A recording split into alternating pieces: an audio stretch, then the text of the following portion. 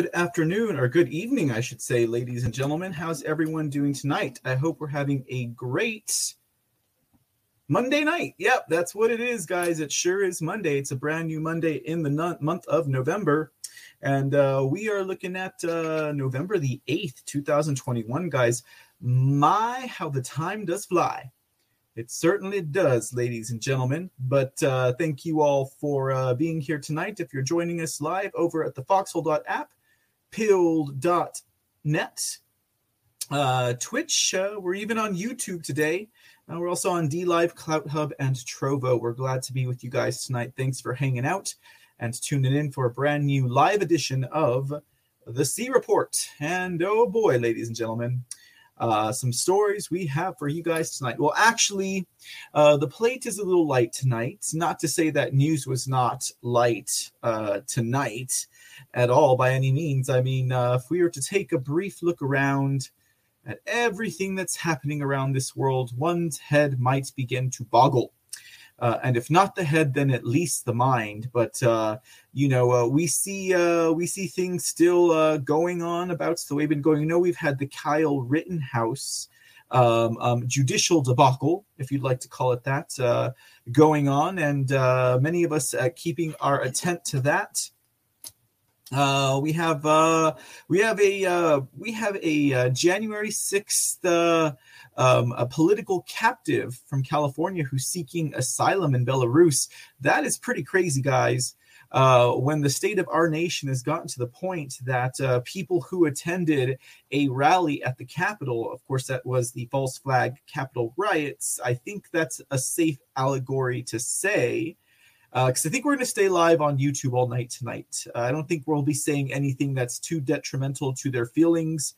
I don't know. Maybe it's just the winter months. I'm feeling a little bit soft towards ScrewTube and thinking maybe I should consider their feelings just for a few weeks, and then we'll run a train on them or something like that. I don't know. We'll see how they feel about that. If they seem to like the idea, we'll go with it, ladies and gentlemen. Here at the C Report, we're always open to any ideas that impart freedom to everybody. And don't ask me how running a train on YouTube would impart freedom to anybody, but you never know. That's what do they call that? The butterfly effect?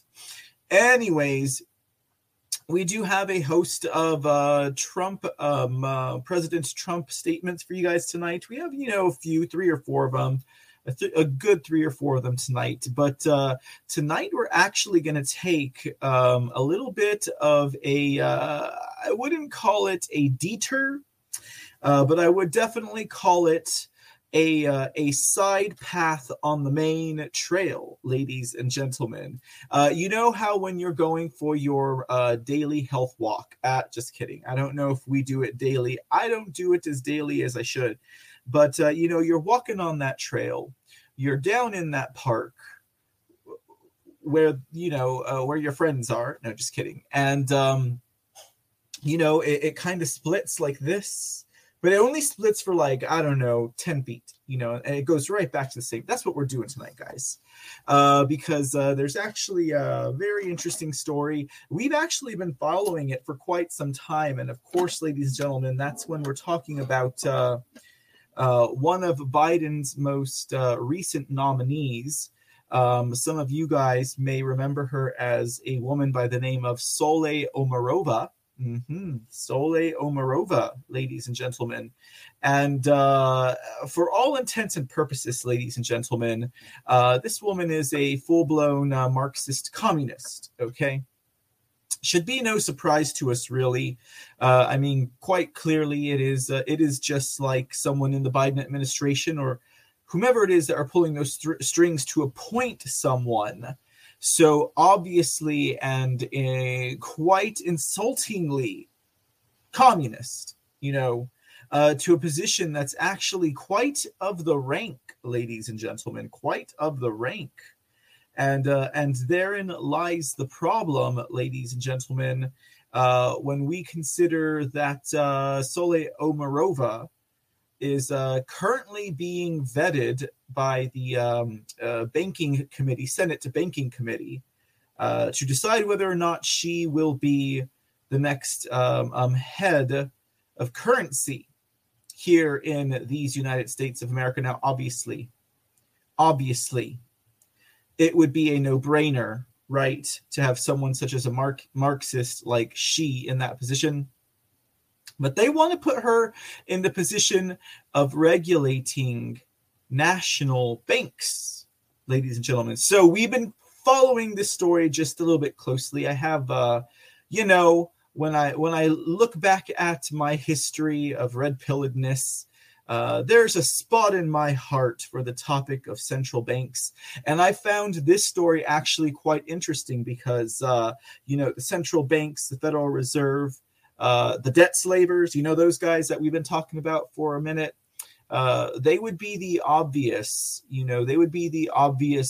enemy here, But things have gotten complex as the days go along, ladies and gentlemen, because we're seeing Democrats, progressives go in on the Federal Reserve. Ooh, I wonder why, right? Well, we've talked a little bit about it here over at this. You guys remember that financial episode we did that one day that was just so weird, right? That's what I'm talking about.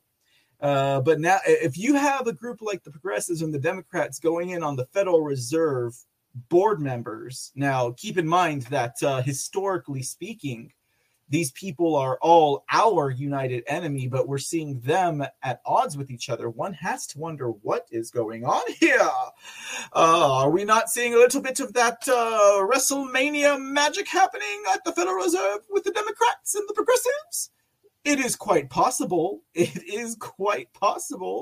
But we'll take a look at that tonight and do a special episode on Marxist economics. Oh, I know you guys are ready for it. I know you guys are ready for an episode on Marxist economics. And who would have thought we would be covering an episode like this tonight? But there you go. We try and keep our stuff fresh. So we'll take a little bit of a dive into Sole Omarova. Hopefully, through the consensus of our universal consciousness and our connectivity to each other, we can all together pool to ensure that the Senate does not approve her to be the head of regulating banks in America. This woman wants to do some pretty crazy things, ladies and gentlemen. She's a Marxist. She's from the United Social, so she's from the USSR. She's 100% there, guys, 100% there. So we'll take a look at that because, again, she's not yet been approved, but we're going to make sure she doesn't get approved, guys. Okay, she should. If any Republican, never mind Democrat, I guess they're lost causes, right? Clearly, they're ready for the Marxists. The Democrats are. We'll take a look at Elizabeth Warren tonight. She's one of them, guys. Old Pocahontas. What's that woman been up to in the background? We hadn't seen her in a minute. What's she been up to? She has been fighting the Federal Reserve, guys. That's what she's been doing. Okay, she's over there with her quiver and her bow, and she's like, "Pacha! I'll get you in the eyeball, Federal Reserve, pacha!" So yeah, we definitely got to take a talk. We got to take a few minutes to talk about that tonight, guys.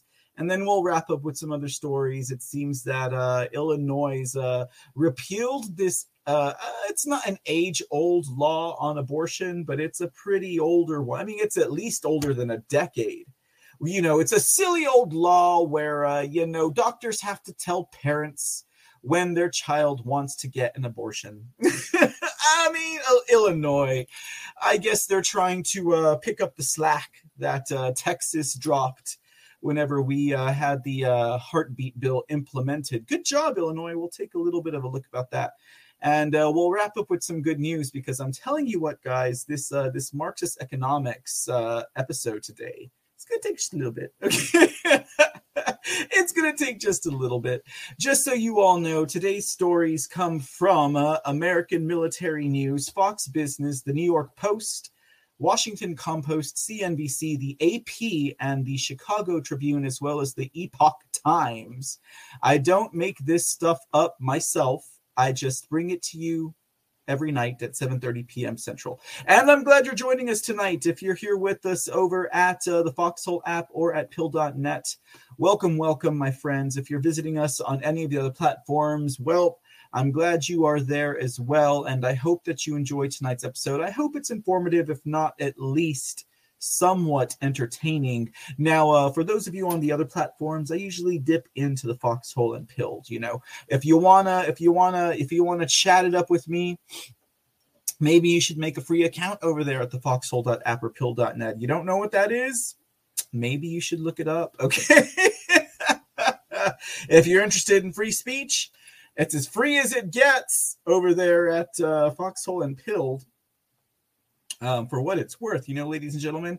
D Patriot 1776, thanks for joining us. Peeled by the Rabbit, good evening, sir.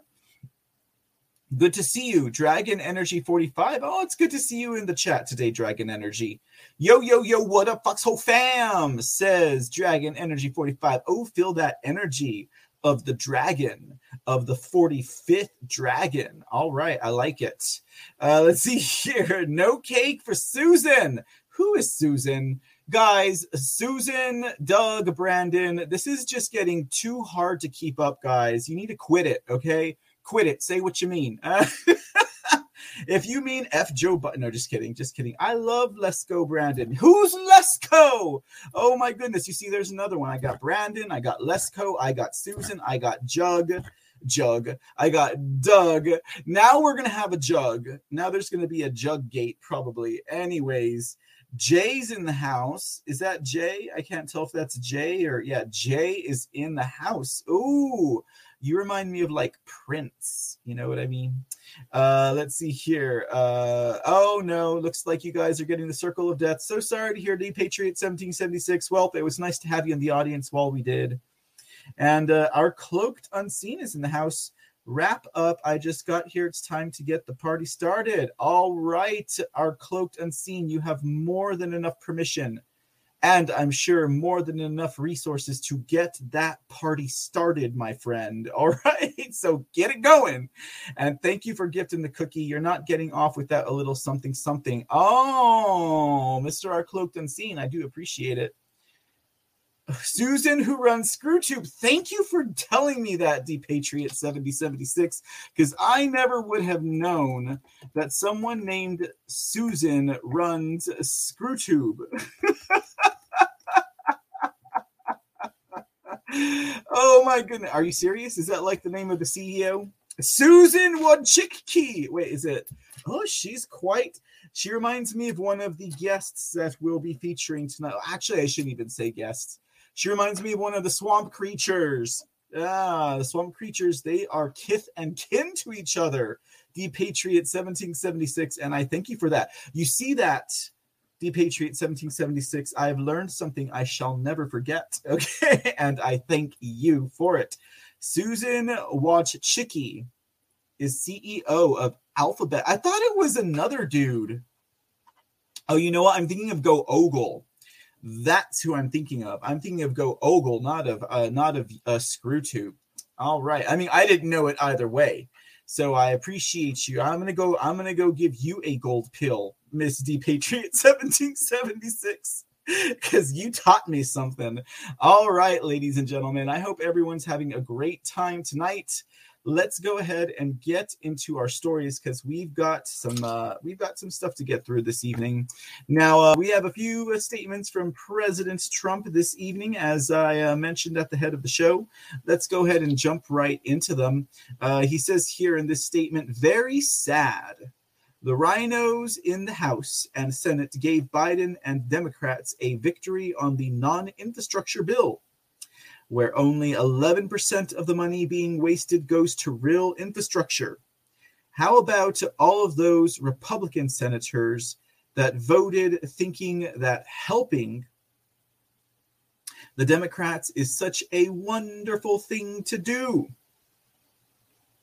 Let's see here.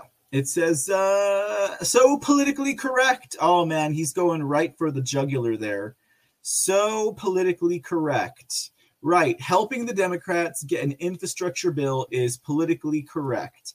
I think even for President Trump, that might be reaching just a little bit. Or perhaps it is straight up sarcasm, which I could see that as well.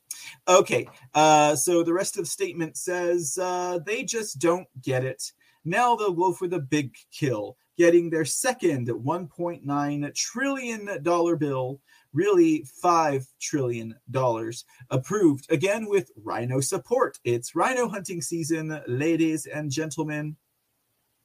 Whether you like to hear it or not, whether you are an endangered rhino or not, it is rhino hunting season, ladies and gentlemen.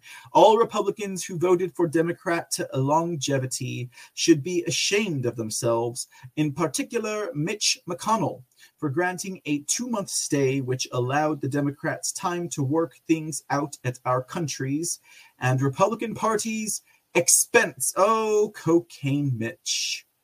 Boy, sir, you just continue to let this party down. One might wonder if you aren't just simply against it. And indeed, ladies and gentlemen, this infrastructure bill was able to pass with the assistance of a few rhinos. Now, these are the obvious rhinos. These are the rhinos who are dropping trow and showing the full moon for the rest of their peers to observe, right? So that their peers can bask in the moonlight of the rhinos who are dropping trow to self-sacrifice and fall on the the proverbial sword here. Die on that hill, rhino. Because we already know what happened to some of you guys. Yeah, because I say some of you guys, I mean really one of them. Actually, no, 2 of them. Yeah, some of them. Some of them I stand correct. Adam Kinzinger, and it's probably that Anthony Gonzalez guy, right? Is he still there? Yeah, I think it's still him. Gonzalez, anyways, per the spelling of this reporter. Now, they're among the rhinos. They're the obvious Republicans. We can't. I don't even know that you could call people like this moderate or middle of the row, or even bipartisan. They're in their own particular party, ladies and gentlemen. They're in. I don't know what do they call that party now? Not the. It's the not the Unity Party. What do they call them again? I can't remember what they call them. It's a Bannon thing, I think. But nevertheless, there's it's like if you got the Democrat Party and the Republican Party, and you put you did like one of those circle graphs of how many of them were like the same. You'd get this many, right here. This many, and these would be the outliers. These would be your hardcore right and hardcore left, or maybe your true constitutional people here. All of this right here, these 6 fingers, yeah, that would be the party. What do we call them, right? The globalist party, right? The treason party. I think I used to call them what did I call them? The impeachment party. Did I call them the impeachment party? I might have called them the impeachment party.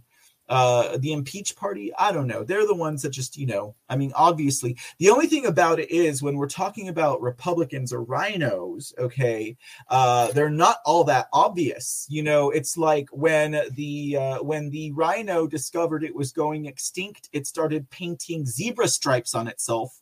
To protect itself, it started going into camouflage. Okay, the rhino was like, "Whoop, we can't let them know because they're onto us." And so, you have, for example, the Rhino 10, right? The ones that voted to impeach Trump, and 2 of them are gone. That was the Band of Brothers.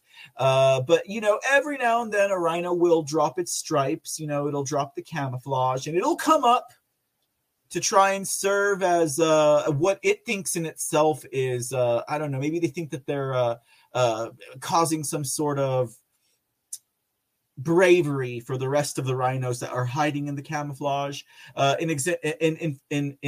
instance, when we're talking about this infrastructure bill, where we have these rhinos who come up and they're like, "Oh yeah, we'll go along with the Democrats." Here's a list of them. We got Katko, Van Drew, Upton, Young, Kissinger, Gonzalez, Smith, Fitzpatrick, Reed, Garbarino, Malia, Tokus, and Bacon. Now, a lot of these people I've never heard of before. Katko, yes. Upton, yes. Kinzinger, yes. Gonzalez, yes. Fitzpatrick, yes, because those are 5 of the 10 that voted.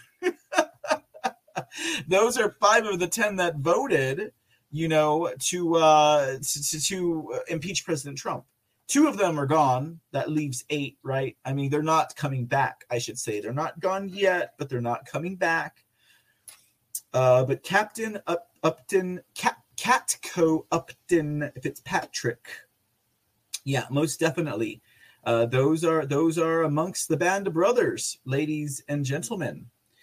Zena, hey, what's up, Zena? Over there in the chat room says, surprised Murkowski ain't on it. Yeah, I know, right? Not only has Senator Murkowski of Alaska already done enough damage, she's also probably damaged far beyond repair. I'm sorry, guys. I should have done you guys a proper job and given you the actual full name of those representatives. And I said Senator Murkowski, Representative Murkowski. Okay, so these are the ones. Okay, I apologize.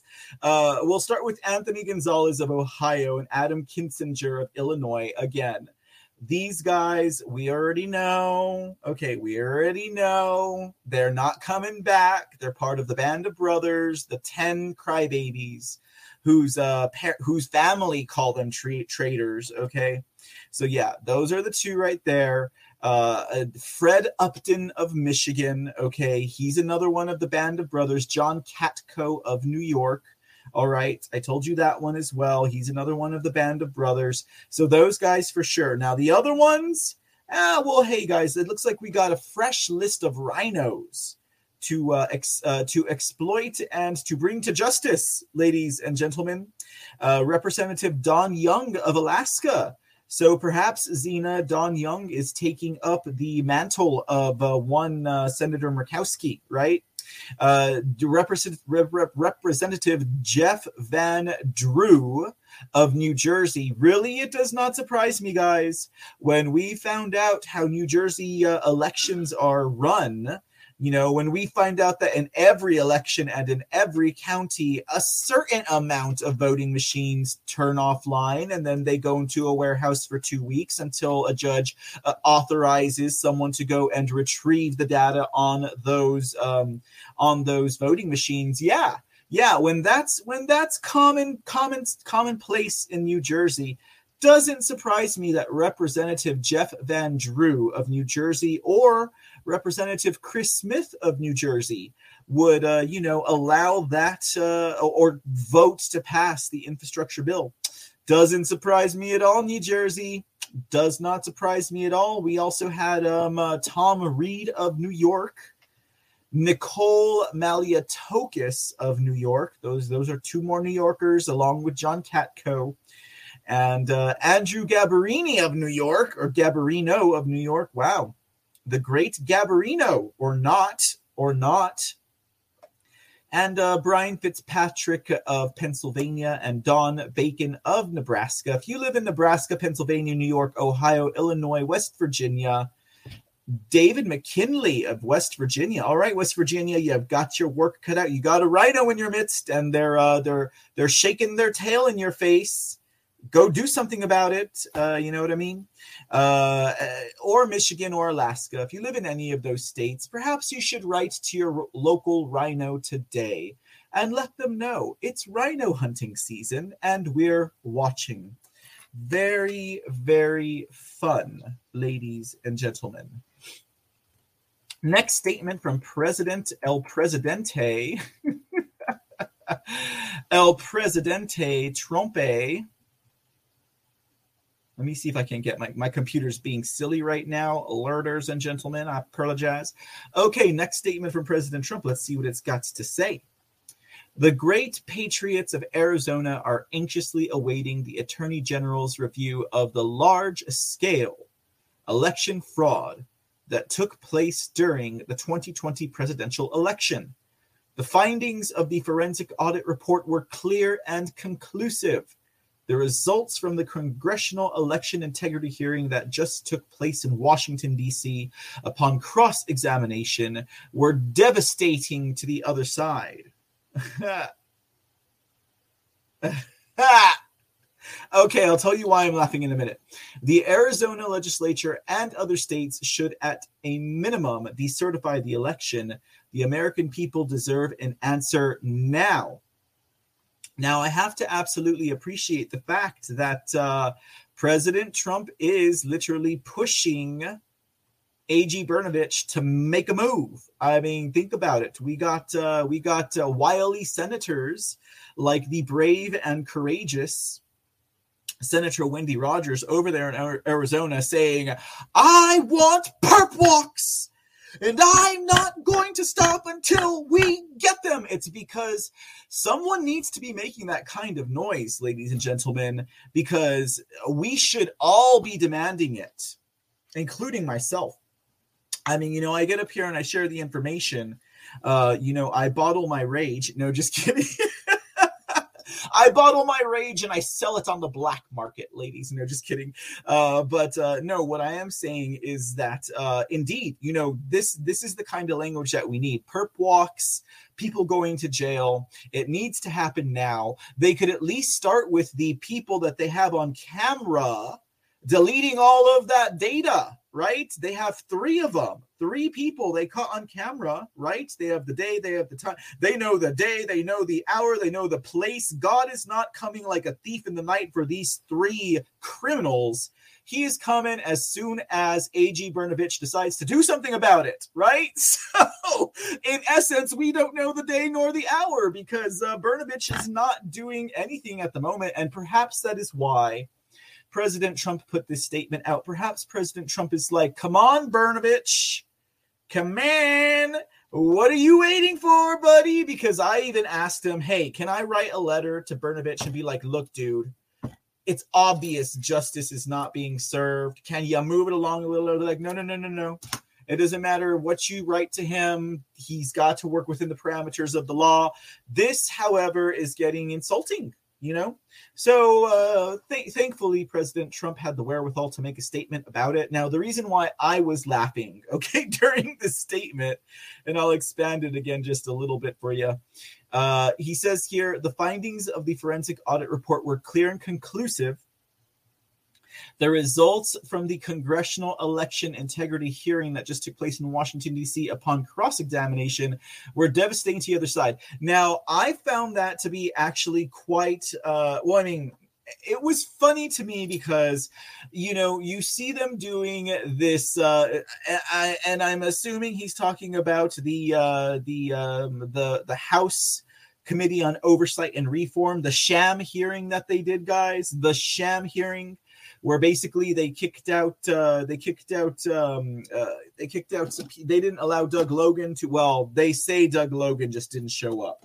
I would like the true story to that. That's a question I should have asked instead of the question that I did ask. But that's interesting to note. Maybe I can get someone to share some information on that regard. And then also, it was such a sham hearing, but it's true though. That statement is true. The results from the congressional election integrity hearing, and it was such a sham. You guys saw it. We watched it together. Okay, upon cross-examination was devastating to the other side. Now, the reason why I believe President Trump is saying it was devastating to the other side is because they literally admitted to why they erased the data. Okay. First, well, I should say they admitted to doing it. And then the reason for doing it was such a gross and pathetic rationalizing against their own state law. Okay. Rationalizing against their own state law, giving them a reason that fit their own bias. Okay. So that's why it was detrimental to them, because they admitted it, ladies and gentlemen, and then they used a gross biased rationale that didn't hold water when you consider that they're like, well, we have to erase data so that we can make room for the next election. Well, then why do you still have elections from 2012 on there, buddy? Okay. Thank you, ladies and gentlemen. Mic drop. Bam. We're done with it. Okay. Brnovich, let's get going. Okay. I am this close to putting your phone number on the screen. I tell you, how about we do this? Instead of putting Brnovich's phone number on the screen, why don't we put up the Capitol Switchboard's phone number on the screen? Instead of us sending letters and emails and phone calls to Brnovich, why don't we demand that our own personal state senators and state representatives and our federal representatives, and say, why don't we tell them to call Brnovich and say, what the hell are you waiting for? Okay, you have 3 people on camera. We need to start some perp walks, because once those guys do the perp walk, you know they're going to sing. You know that they're scared little SJWs are like, but they told us because we're computer savvy we can help, and they're so compartmentalized they don't even realize what the hell they were doing, and then they will spill the beans. Ladies and gentlemen, roll that beautiful bean footage. Let's get that purple walk in. Let's see them do the ride. Ladies and gentlemen, I'm right there with every one of you guys in that regard. It's about time. The door is open. We're at the threshold. This portal is open. Let us walk through it together, A.G. Brnovich, to a new era of justice and justice served, okay? Let's start the example now. Let's get the ball rolling. It's about time. The human race is ready for this. We're ready for accountability. We're ready to do our part. We're not selfish and lazy anymore. Let's get this going. Okay, all right. Okay, I am going off into some weird diatribe. So let me go ahead and get to the next President Trump statement. It says, Chris Christie, who another New Jersey. Okay, all right. What did Chris Christie have to say? Chris Christie, who just made a speech at the Republican Jewish Coalition in Las Vegas, was just absolutely massacred by his statements that Republicans have to move on from the past. He's got Chris Christie like Madonna. She's like, don't hold on to the past. Shut up, Chris Christie. Okay, it says, meaning the 2020 election fraud. Oh, is that a fact, Christie? Okay, I sees you. Oh, we've always seen you because of that donut in your hand. Everybody remembers that Chris left New Jersey with a less than 9% approval rating, a record low. And they did not want to hear this from him.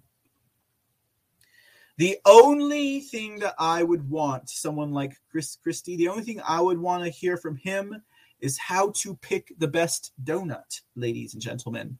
Because to be quite frank, he looks exactly like the man who taught me how to pick the best donut, ladies and gentlemen. And that little bit of world wisdom goes somewhat like this.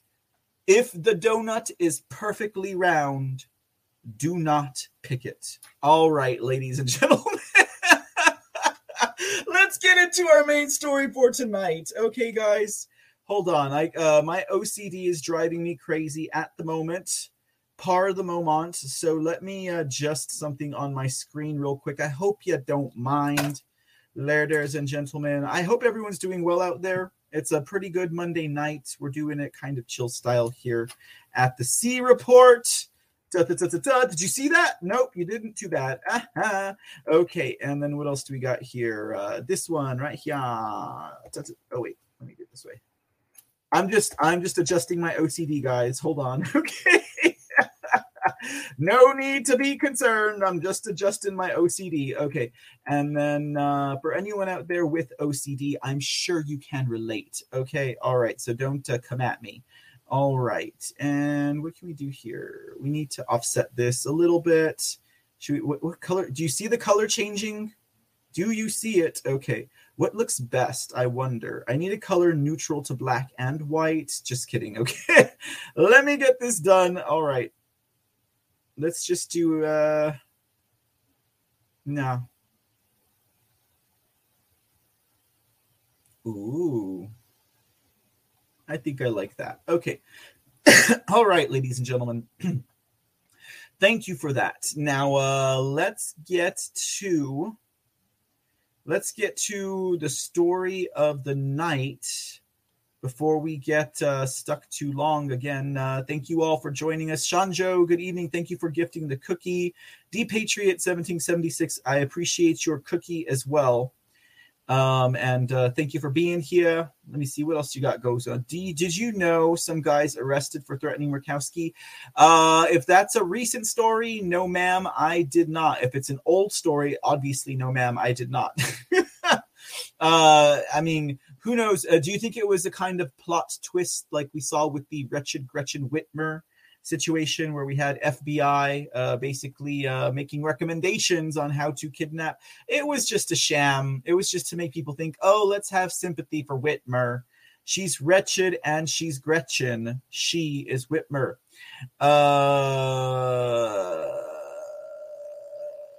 By Nancy Drew Zena. Do you mean Nancy Grace? Who's Nancy Drew? Anyways, okay.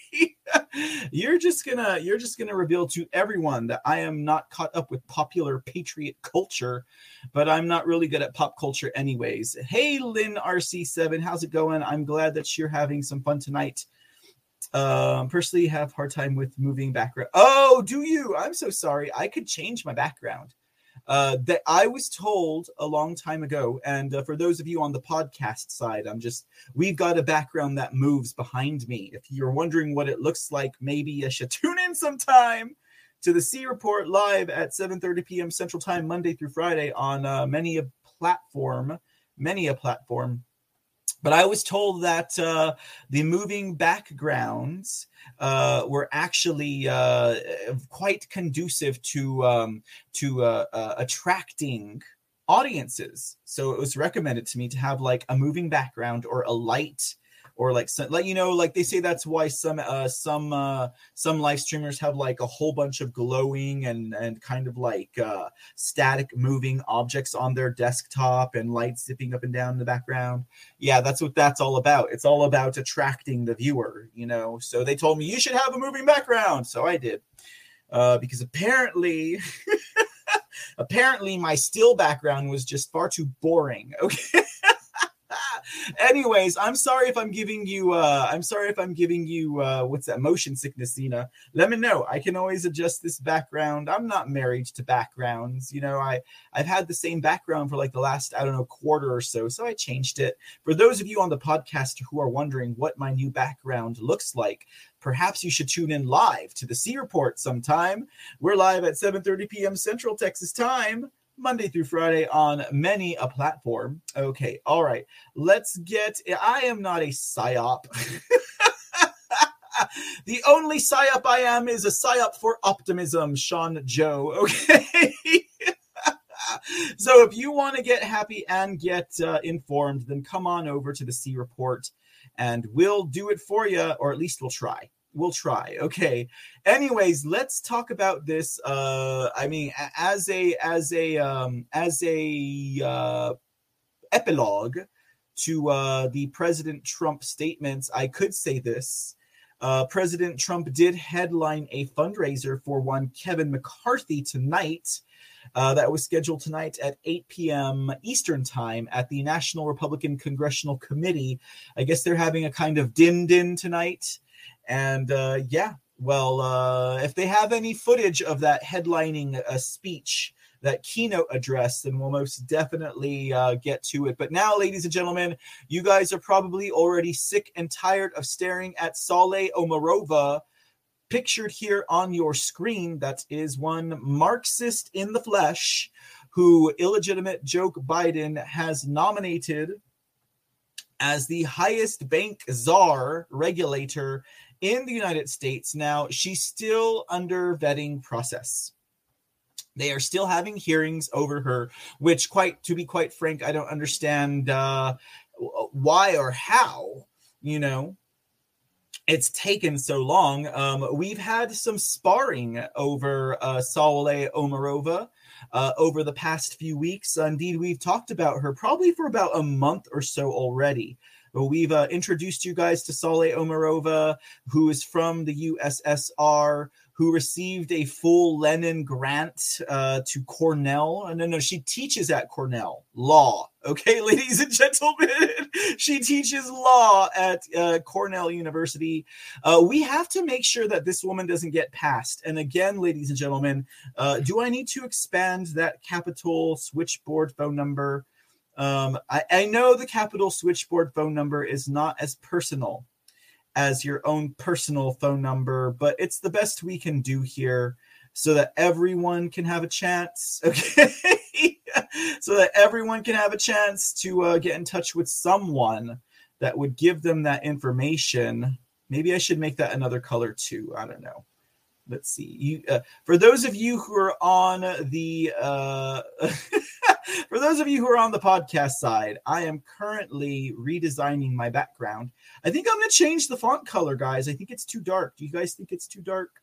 Let's see. What should we do with it? Let's change the font color. Do you think a nice red would do? Yeah, let's do red because, it'll bounce off the creport.com. Okay, we'll do that for now. Capital Switchboard, guys, 202-224-3121. Tell anyone who needs to know, or just tell all of them. I would just tell all of them. Why not? Just let them know where you stand. That way, if one of these senators is friends with one of your representatives, they should be like, dude, like, my constituents are really pissed that you haven't said no to this Saleh Omarova person. Okay. Sounds like a good idea, right? I think it's a good idea. Anyways, we had Senator Pat Toomey. I say Toomey like like Grey Poupon, right? Toomey. Senator Pat Toomey basically said recently, he says that Saleh Omarova wants to bring an end to the ability of banks to compete for customer services and instead nationalize it. Oh, he said the magic word, nationalizing. Now, someone might sit back and say, wait a minute, but President Trump nationalized the Federal Reserve Central Bank. Isn't that what we want? And then, this right here, this little point right here about Saleh Omarova wanting to nationalize all the banks is one of those points that's ripe for spin. It's ripe for propaganda because you'll have people, okay? You'll have people who be like, see, Trump nationalized the Federal Reserve, so that means he must be a Marxist too, or something ridiculous like that, guys.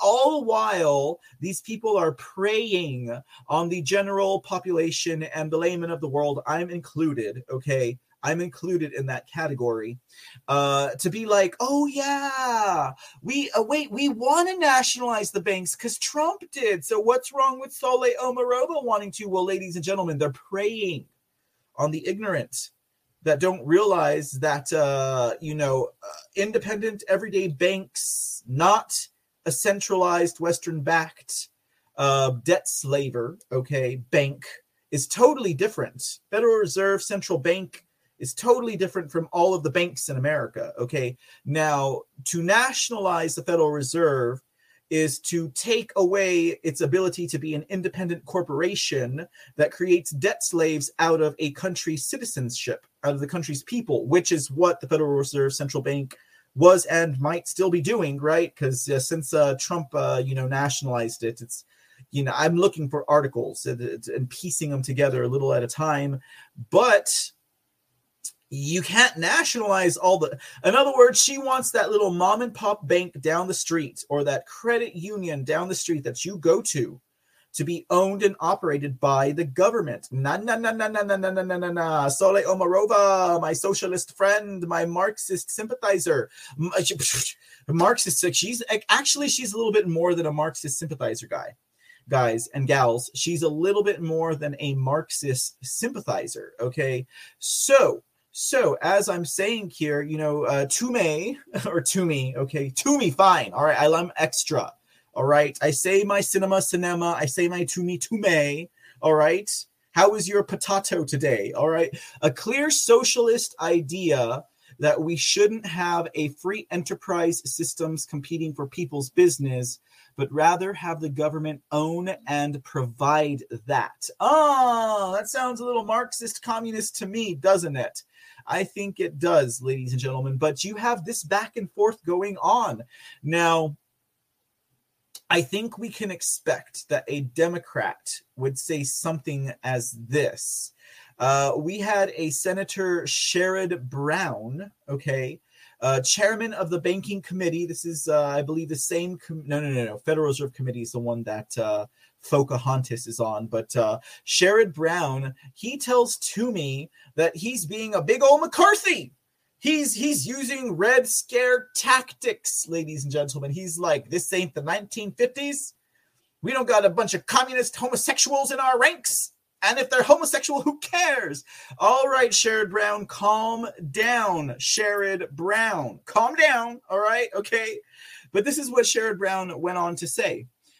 He says, or she says, it says, I don't even know. I didn't look up what this person looks like. It could be a guy or a girl. I have no idea. It's a Democrat. I mean, what? I got a 50-50 chance on this one, okay? But Sherrod Brown says, before today, I thought Red Scare McCarthyism was rightly relegated to the dustbin of history. Any American citizen who fled communist repression, whether it be FDIC Chair Jelena McWilliams or OCC nominee Saleh Omarova, should be lauded for their courage and conviction. And I believe that my colleagues, with a name like Sherrod Brown, I think they probably talk like that. I believe that my colleagues from both sides of the aisle will reject such character assassinations. Okay, so Representative Sherrod Brown, I should say Senator Sherrod Brown now has my full attention. Ladies and gentlemen, Sherrod Brown. Let's see. I'm quite curious. I am racist. Oh my God, I am such a racist, ladies and gentlemen.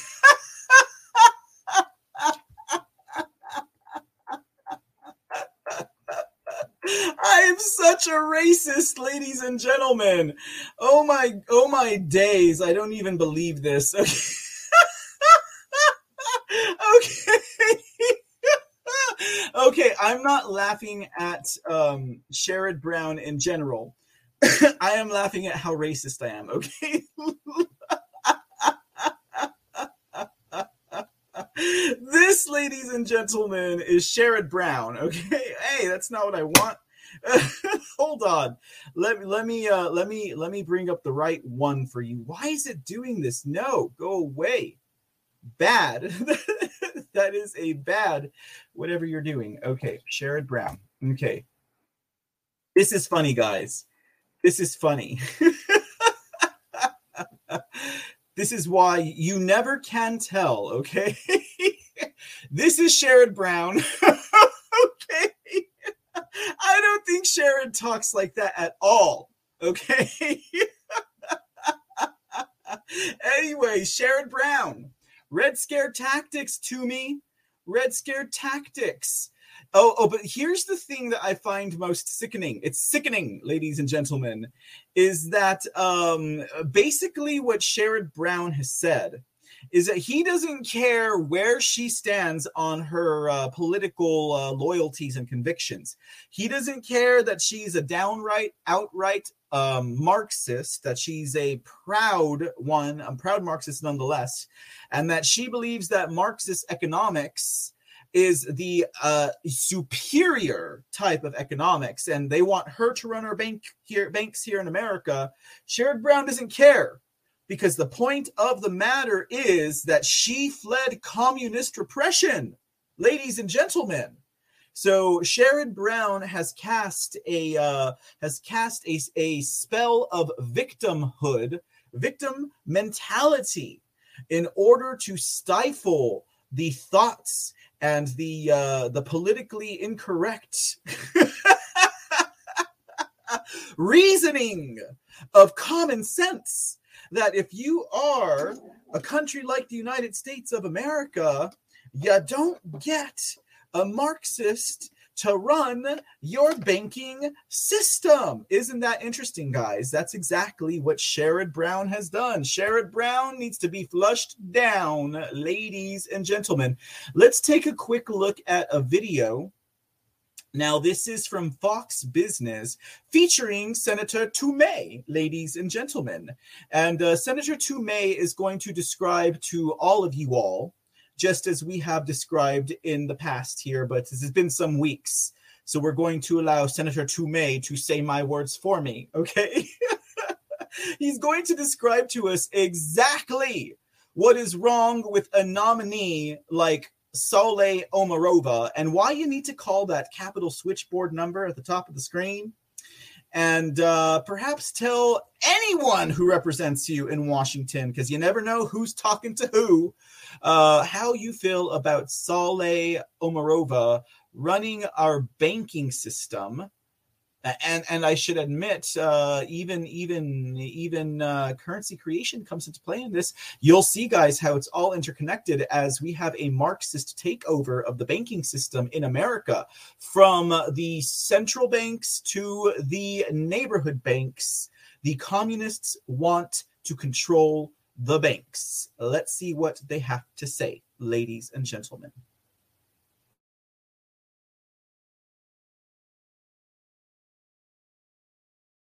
Now we bring in our top guest this evening, Pennsylvania Senator Pat Toomey.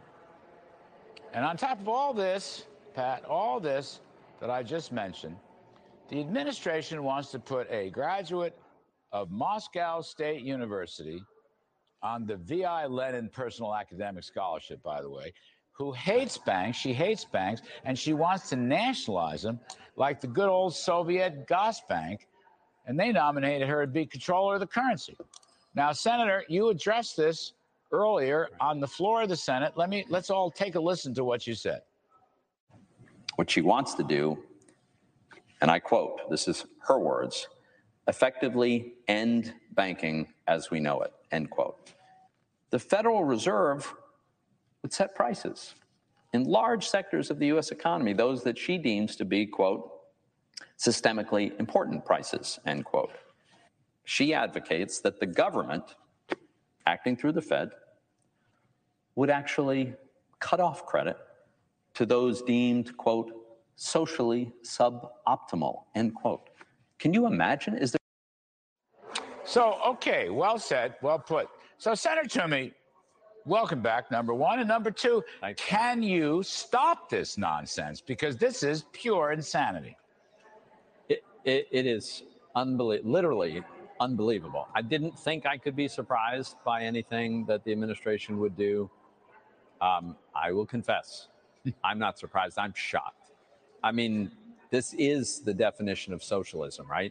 Nationalizing our banks, having the Fed become the retail bank. Oh, and then having the Fed allocate credit based on, I guess, how well everybody does on some kind of social score. My God, this is unbelievable. If we can't derail this nominee, then I don't know what to tell you. I can't imagine that there'd be a single Republican vote in favor of this nominee. I haven't spoken with every last one of my Republican colleagues yet, but I will. And then the question is there a single Democrat who will acknowledge it's probably not a good idea to have a person with these ideas in charge of oversight and supervision and regulation of all of our national banks? Which, by the way, I'm not told, but it's been in print that Janet Yellen, Treasury Secretary, whoself is, a pretty strong liberal, now progressive, but she was opposed to this nomination, and she was overridden. And I want to ask you, Senator, so she wants to, Omarova wants the Fed to set prices. And the cutoff point, here's something I don't understand.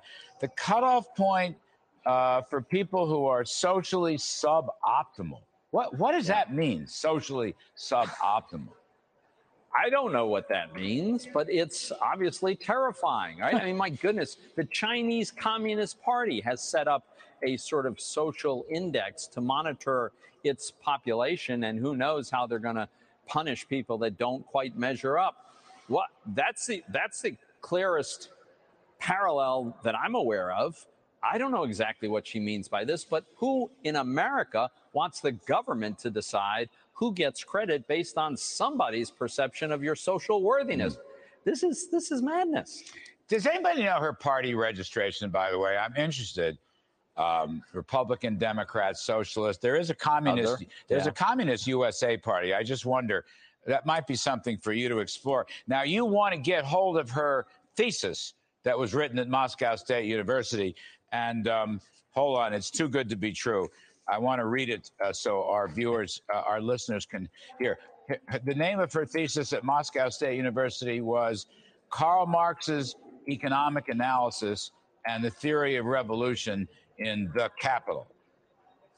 I guess that means Das Kapital. But in any case, will she pony up, whether it's in Russian or English or whatever? Well, I want to see this in the original Russian. I don't want to see somebody's translated version. I want to see what was actually submitted. And we can get translators. We'll get a fair translation, and then we can evaluate this and obviously ask her questions about her views on this. So, yes, I am adamant about getting that from her. I haven't heard a response yet, but we just put the letter out this morning, so I hope a response will be forthcoming.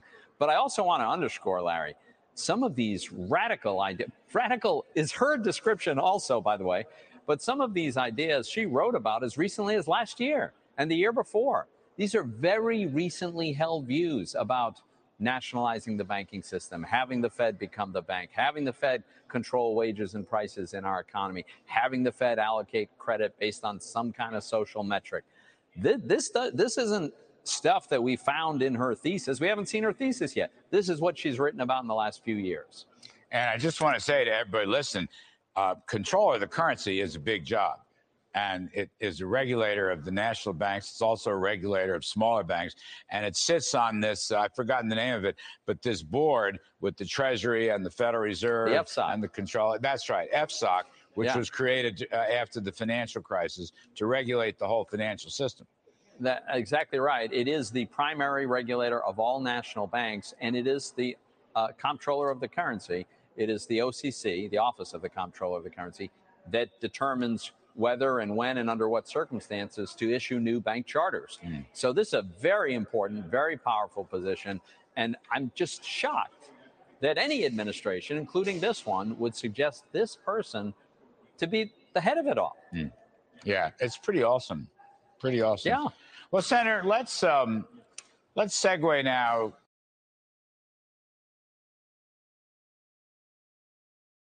Okay, guys, did you guys catch that? Did you guys catch that jerk off here? Oh, sorry. Let me get my monitor turned off. Did you catch what he said? Did you hear him? Here, let me rewind that 5 seconds. Now we'll say something about Toomey in a minute. I like that, Java. Toomey or not Toomey? That is the question. If I were to go by Sean Joe standards, I'd say to not Toomey. But it's okay.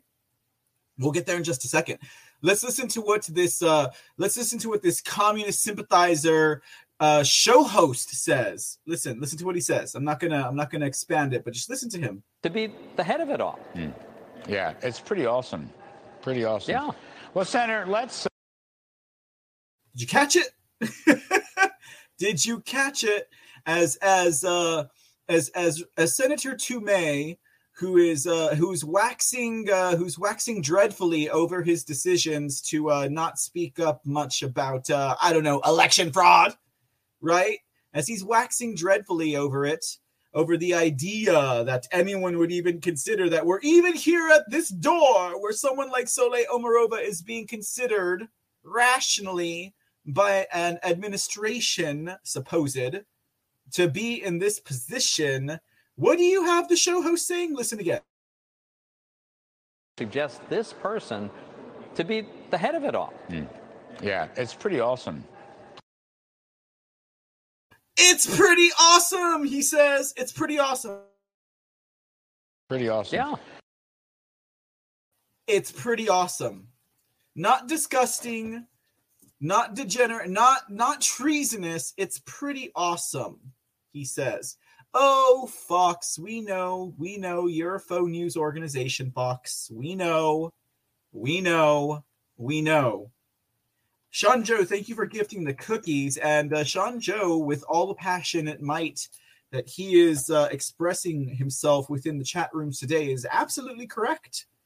He says, all of these commies are in our government, Tomei, because you rhinos and Democrats and progressives and socialist sympathizers fixed the 2020 election. So shut the hell up, Tomei.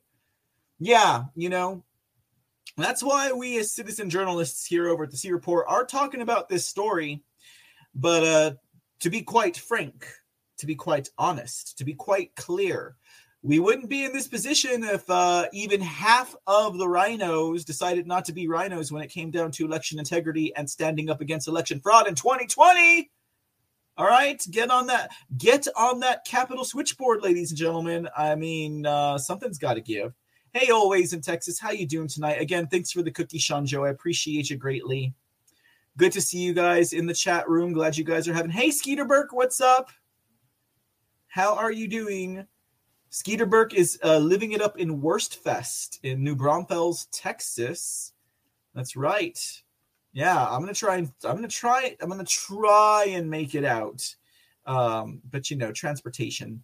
Hey, Two Rivers, good to see you, sir. Glad you're in the audience. Java, I said hello to you. I liked your joke. You got some pretty good ones, sir. You got some pretty good ones. But all right, let's see what else we got here today. As we're moving right along hey, Derailing, what's up, buddy? Yeah, right. Lynn RC7, awesome. He says, awesome. That's awesome. I can't stand it. It's okay. So, yeah, that's right. This woman, again, as we reported a few weeks ago, wrote a thesis for Moscow University. They talked about it in the interview. That thesis was Karl Marx's economic analysis and the theory of revolution in the capital. So one might think, well, I mean, obviously this woman is a Marxist sympathizer, communist sympathizer. Clearly, she believes in Marxist economic policies, beliefs, and studies. But it goes just a little bit deeper than that, actually. We see that it was recently uncovered that there was a post from 2019, which means as late as or as recent as 2019. Sole Omarova has been quite involved with Marxist theories and people, Here's a page. Here's an example. This is the Marxist analysis. It's analysis. A Marxist analysis and policy map group over on Facebook. And what they found there, ladies and gentlemen, was that she's a member of this page. There was a post that we could see online that said, let's welcome our newest member, Sole Omarova. And again, guys, she's been nominated to regulate national banks here in the United States of America. No, this is Marxist, Two Rivers. I'm not mincing my words. I said Marxist. Nowhere in here did I say Mao. Nowhere in here did I say Mao. The Marxist group describes itself as being for socialism and against capitalism. So yeah, let's see that real quick. Here we go. Here's the group. Do you want me to join the group? Nah, I ain't going to do it. Too bad. Marxist analysis and policy map. Here's what it says about their membership. Let's expand that real quick so you guys can see it. You can see I'm not making this stuff up. This Marxist group is a platform for analysis, policy, and polemics from the perspectives of a diverse range of socialist and anti-capitalist views. We are not against exploitation. Oh, wait. I apologize, because it seems that the further you move along into Marxism and communism, you kind of are into exploitation. Let me correct myself. We are against exploitation, inequality, racial discrimination. They don't know how to use proper grammatical points here, and ecological destruction at the core of capitalist social relations. I did a little foray into this today, and I have some thoughts Maybe we'll have a Mr. C soapbox at the end of the hour. The working class has the potential and the ability to change capitalism and in the process change itself. Just an idea like that, ladies and gentlemen, just that kind of, you have these Marxists and communists running around saying that the Bible is outdated. Are you kidding me? Marx is outdated. What the hell? Like, there's no big, industrial factory with children working and exploiting people for meager wages and no food nowadays in America. Which is why part of the reasons why their argument is totally wrong, aside from their utter hypocrisy. Pardon me. Their utter hypocrisy as they walk down the street in their blood Nikes with their iPhone 13s, okay? Only working people, by their own efforts, can free themselves from capitalism, okay? Okay, that which has given them the ability to work and sustain. Again, guys, this is not like Oliver Twist. I mean, I could understand Marx growing up in the ages of Oliver Twist, that this is relatable. This is so outdated, and it is so it's such a pipe dream, ladies and gentlemen. Like, unless you're living in, I don't know, Mexico or China, where they're communist, you don't have the worker man versus the wealthy, evil capitalist. I mean, come on. In America, if you don't want to be the working man, if you want to be lazy, you have to work for it. You have to work to be lazy, okay? You have to work damn hard to be lazy. And you know what? If you work damn hard to be lazy, you probably deserve it, okay? So anyways, I know. I'm just, yeah. There's going to be people watching this on Twitch that are just going to be cringing right now. Only working people, by their own efforts, can free themselves from capitalism, because that's another thing about this whole Marxist idea, is that apparently we're all victims here. We don't know how to stand up for ourselves. We don't have a chance. We're all Oliver Twist. We all want some more. We don't have guns. We don't have the ability to think or be creative. We don't have the ability to be industrious or entrepreneurial. Clearly, we're losers. And that's why we have a Marxist mentality. Oh, is that woke? It might be woke. We stand for the self-emancipation of the working class and socialism by forcing everyone to be the same and do the same thing and not be lazy. Okay, all right, Marxists, I see you. Okay. Oh my goodness, Marxists. What are you thinking? Oh, who's that? You're probably like, why is Tom Jones on your screen? Okay, well, the reason why Tom Jones is on my screen, guys, is because there is a man by the name of Tom Jones, okay? And he is the head of the American Accountability Foundation. Unfortunately, there are no pictures of this man. This is what came up. This is what Tom Jones, founder of the American Accountability Foundation, said. The group post and the membership is important because I think at some point she, or Sole Omarova, is going to come out and say, well, the Marxist thing is not really a thing for me anymore. I'm just a financial regulator. I think this reinforces that her past of being a Marxist scholar in the Soviet Union has continued. So what Tom Jones is trying to say here, and ladies and gentlemen of the jury out there who's about ready to hang me, I'm just using this picture as a fill-in. The Tom Jones who found it unusual to be loved by anyone. Not unusual to be loved by anyone. Did not say these words, okay? It was Tom Jones of the American Accountability Foundation. All right, he's just standing in. I paid him $2 million to do it, okay?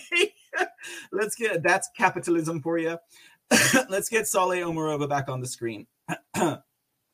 Now, as I was saying, basically what the head of the American Accountability Foundation is saying is that this woman's going to come to the hearing and come to her vetting process and is going to say, the Marxist thing, that's not me. I am no longer a Marxist. I am she's like, I'm a trans American or something like that. That's what she's going to say. She's going to be like, I'm a trans American, which means that I used to be a Marxist, but I transed over to American, and now I'm just a financial regulator. Okay.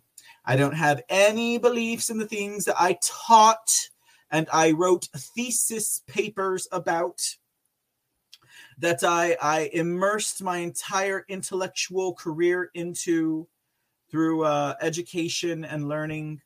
That's not me. I'm just a regular old financial regulator. But this is evidence, guys, along with the thesis, along with also being a member of this Marxist MAP group. One has to wonder exactly what these yahoos are thinking. Now, okay, so I'm going to share some videos with you guys now, okay? These are going to be very interesting videos. This is going to take us onto a small and brief, she's a lady. Hey, Texas gal, what's up? She's a lady. Okay, no, this is going to take us onto a brief, is she a lady though? Is she a lady? It's going to give us a brief overview of Marxist economics. Now, ladies and gentlemen, while we're going through this, I want you to keep in mind, because I know that my audience has a pretty sound understanding of capitalism, communism, Marxism, all the isms that the elite and the globalist elite of the world created in order to divide us, right?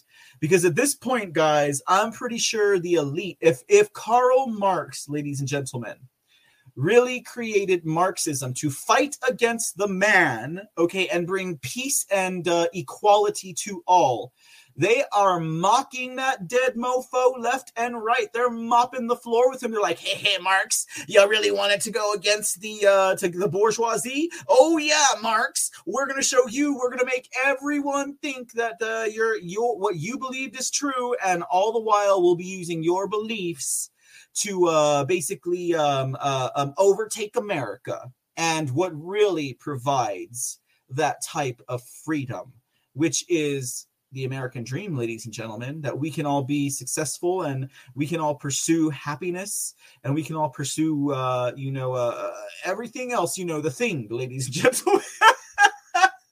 The thing, ladies and gentlemen, we can pursue the thing, and they are literally mocking this man by if he really believed in it, if he was not just saying that because they offered him a lot of money and he was just a little sympathizer there who was hard up for some money and couldn't make enough money being a little journalist on the side, a little paper boy, then they're really mocking him hard. So I have we'll see with the time. We're doing good on time.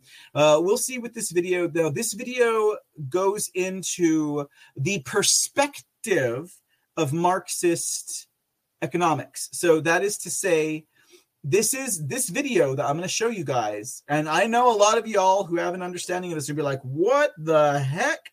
We're telegraphing the enemy here, guys. We've got a lot of people in our audience that may not have ever been exposed to these kind of ideas because we wouldn't look into them, right? I wouldn't look into a Marxist perspective on capitalism and economics, but this will give us a range of idea of exactly what they think and how they believe it works in their head, okay? Because they still haven't figured out that it doesn't work in real life unless you kill a bunch of people and you end up being a dictator, okay? They still haven't figured it out yet, okay? So we're going to take a look at the way that they see it, the economics, banking, capitalism thing in this video. And we can pick it apart. We can chew on it a little bit if you want. But basically, I wanted you guys to see their perspective on it because it's far easier to get how ridiculous it is when you see it from their eyes, okay? Because it's like, what are these people thinking? Okay, and we can debunk it all night and all day. I know you guys could. But let's go ahead and get this rolling while we still got some good time. And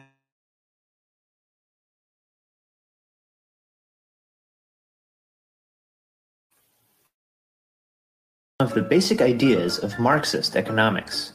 Since it is a short video and not a huge multi-volume text, it inevitably will glaringly oversimplify this incredibly nuanced and complex topic. This is no replacement for any of the actual readings, but perhaps it will be helpful.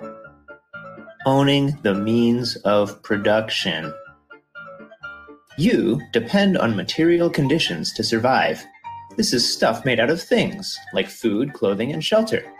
You also depend on what is needed to make these things, like land, farming tools, building materials, that kind of thing. The first kind of thing is called the means of subsistence, and the second is called the means of production. This is important. Notice that if you have access to the sufficient means of production, you can produce some of your own means of subsistence. But having the means of subsistence does not allow you to produce anything if you have no access to means of production. Here is a central characteristic of capitalism. People can own the means of production. All this really means is that other people either aren't allowed to use it or must. Again, ladies and gentlemen, I'll stop right here to say I got to hear what I'm doing. Clearly, guys, this goes back to Oliver Twist days. This goes back to when you had huge industries that were literally exploiting people. Okay? You want to say the Bible's outdated? Mr. Marx. Your manifesto is a little outdated. That's what I think about when I think about this. Oh, the big corporation's going to keep the little man down. Okay, sure. Don't go out and try and do something for yourself. Fine. Stay a slave. Stay a victim, Mr. Marx. Stay a victim. And all your followers.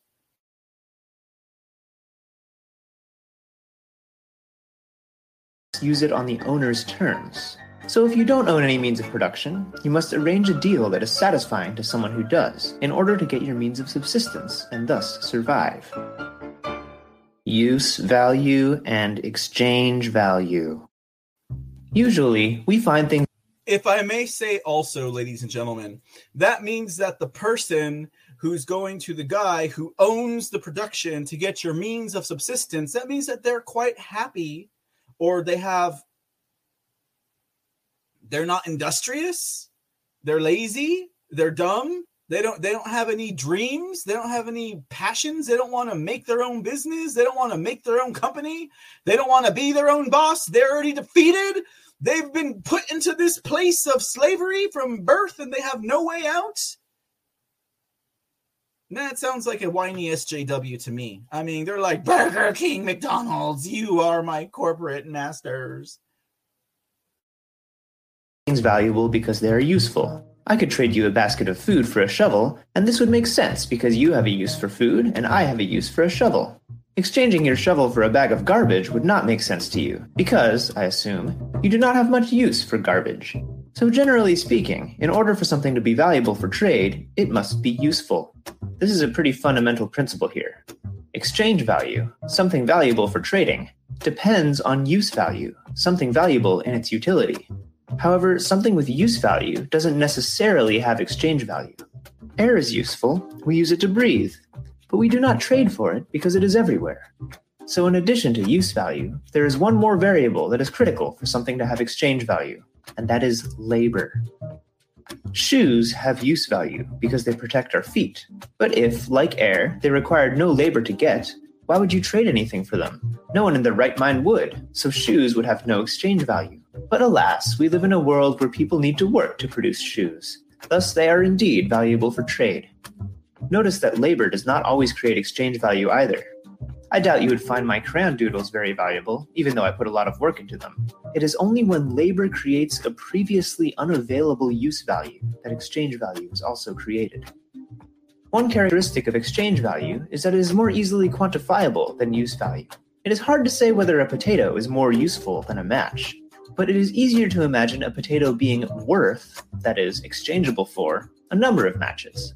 This is where money comes in, to serve as a universal unit of account through which to compare all items with exchange value. Appropriation of surplus value.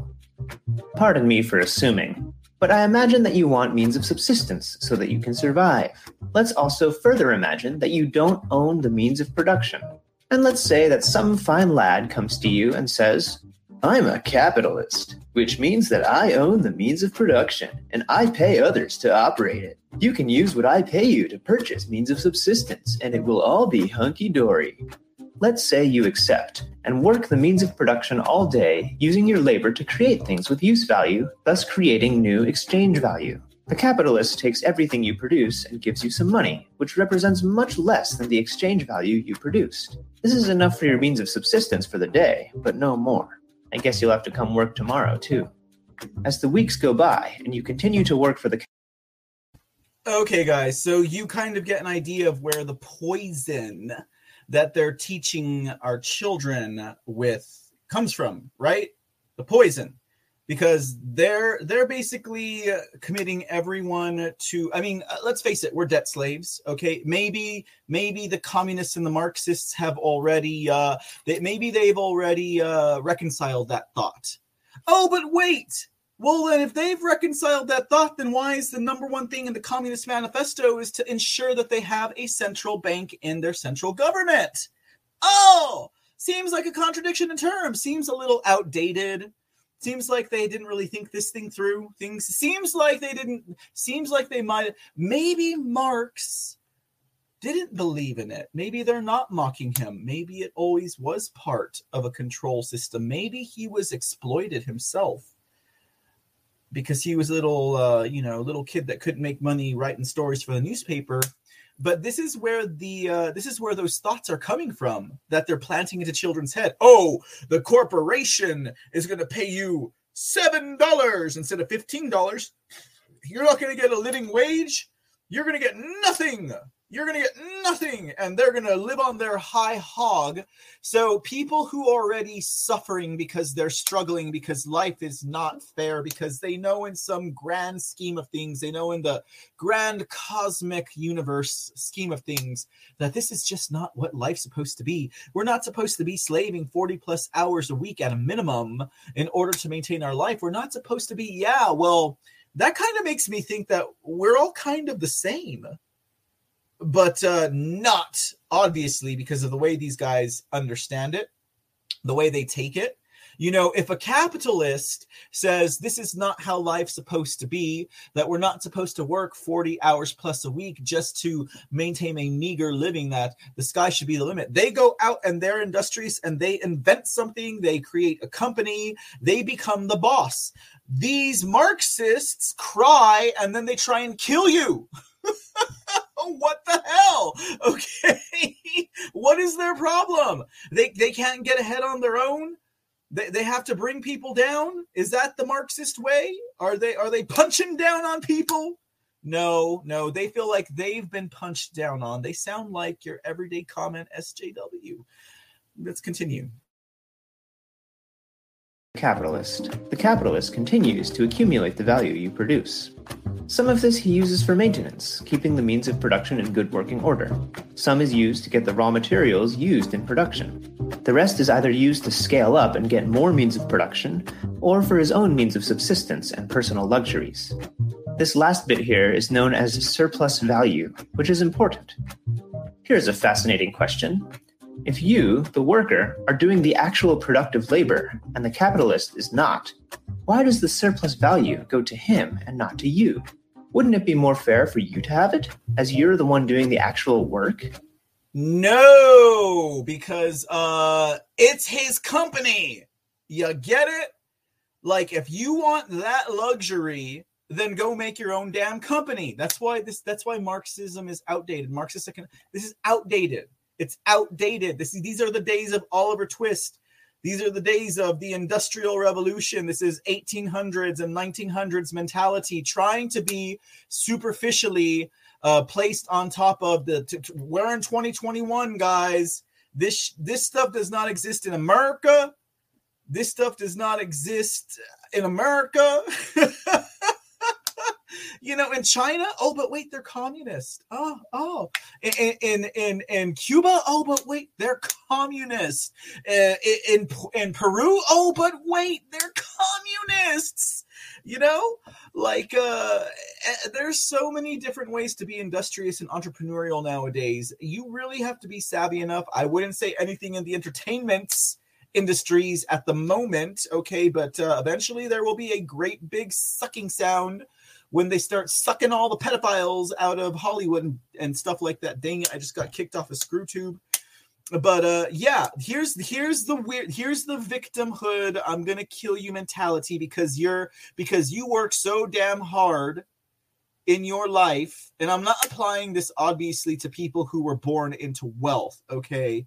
I'm applying this to people who worked hard. I'm not applying it to royalty, obviously, okay?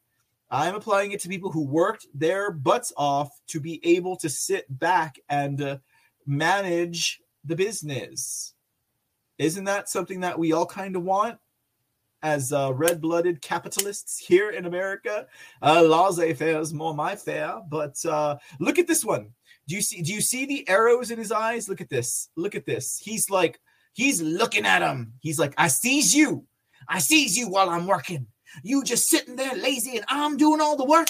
It'd be fair if I owned most of the company because I do the work. Well, bitch, pardon me. I apologize.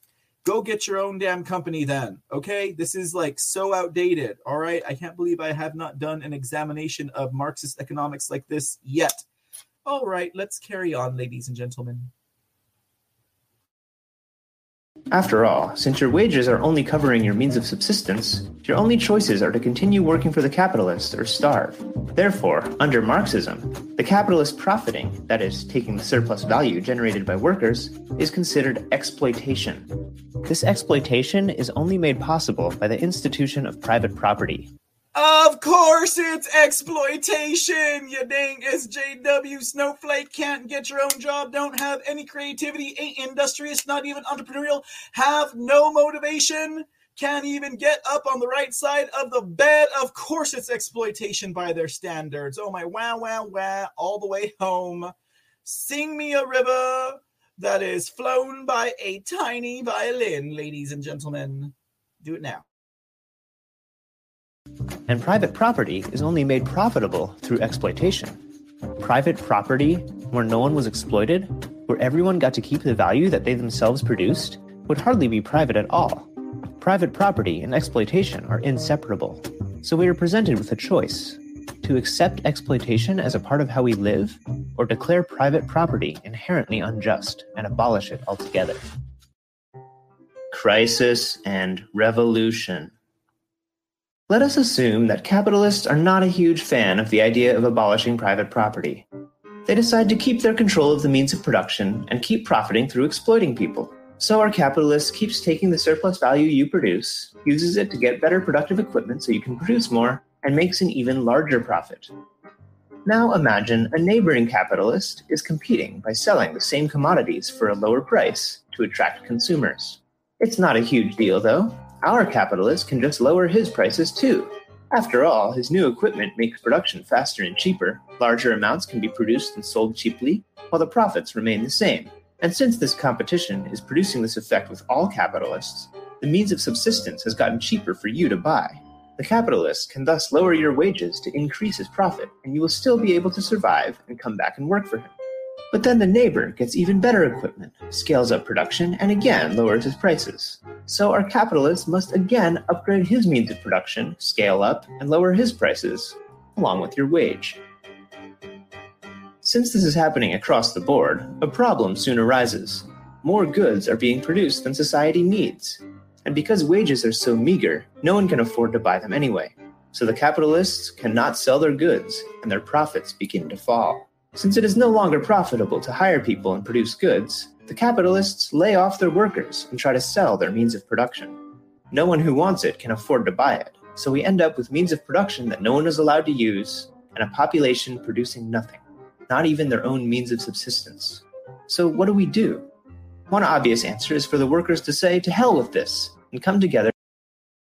Okay, I stop it here because clearly what these people who are still waiting in line for porridge believe is that man is not innovative because capitalism brings competition, which means things get better. Now, these guys just look at the fork in the road that says, oh, well, now everyone's producing the same pair of underwear, so no one's going to want them because we've got too many. And there you go. The underwear industry is out. You can no longer get Mr. C underoos because, let's face it, there's just far too many of them. There's not enough demand. You know, they don't even look at the fact that they're going to look for improvements. They're going to look for better ways. They're going to look for faster ways. They're going to look for ways to give you those underoos like you've never. These are going to be like underoos that give you an experience like you've never experienced before. They don't even look at that. They because you know why? Because these people, these Marxist SJWs, they have no creativity. Okay. They have no industriousness. They don't have any drive. They have no motivation. You know, they just think that we live and, you know, we should just take care of each other. There's some other ways to put it. Marxists, Karl Marx believed that labor was life. Okay. So ultimately, I think maybe Karl Marx was against laziness because he thought everyone should labor the same to survive, right? No one should be able to manage to Two Rivers Point. Apparently, they don't see management as a job. You know, yeah, that's what's going. So now, as we're teaching our children how to be critically racist theorists, as we're teaching our children how to be communist, Marxist sympathizers, and eventually students and scholars, the only obvious reason is to say to hell with it and to have a communist revolution. Okay, this is the end of the video. We're almost done here, guys. Thanks for sitting through it. I hope it was entertaining. The means of production anyway, regardless of whose private property it is. The capitalists may object, but they are sorely outnumbered, so the means of production is seized from them by force. This time around, the value that is produced will go directly to the people who put labor into producing it. This is known as a communist revolution, and it must happen sooner or later, or else all of the world's productive forces will grind to a halt forever. This was a simple overview of some of the thoughts of Karl Marx. There are many more of his... Okay, I really don't care for this overview. You see that? You see that? There has to be a communist revolution. It's the only way, ladies and gentlemen. It's the only way. Fie for shame. These people who are living... these people are still waiting in line for porridge. Ladies and gentlemen. They never got any more than the first serving. Pretty sad, isn't it? It's pretty sad. It's pretty sad. We're going to skip over this next video because I think that one was good enough. That one was good enough. But indeed, ladies and gentlemen, the way that these people think. So now, with that in mind, guys, that's Soleil Omarova right here, guys. Soleil Omarova, Marxist, economist. That's what she thinks. And she wants to nationalize every bank in this country. We're not talking about the Federal Reserve. We're talking about the mom and pop and the credit unions down the street, guys. Now, we mentioned at the head of the episode that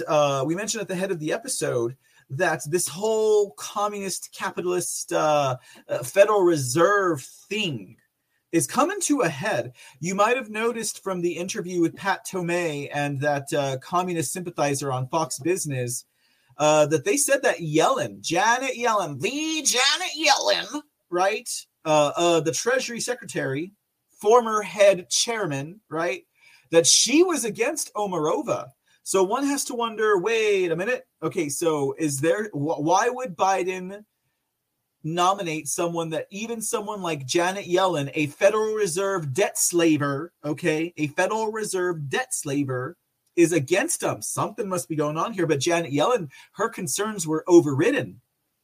And now we see the Democrat Party, particularly those, I would say, more on the progressive side of it.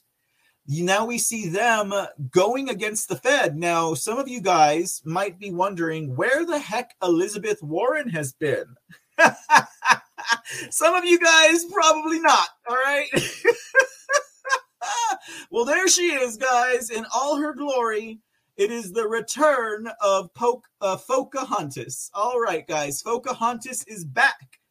And she has been an Indian warrior princess for the Democrat Party and the progressives, more specifically, because Pocahontas has been taking it to the Federal Reserve.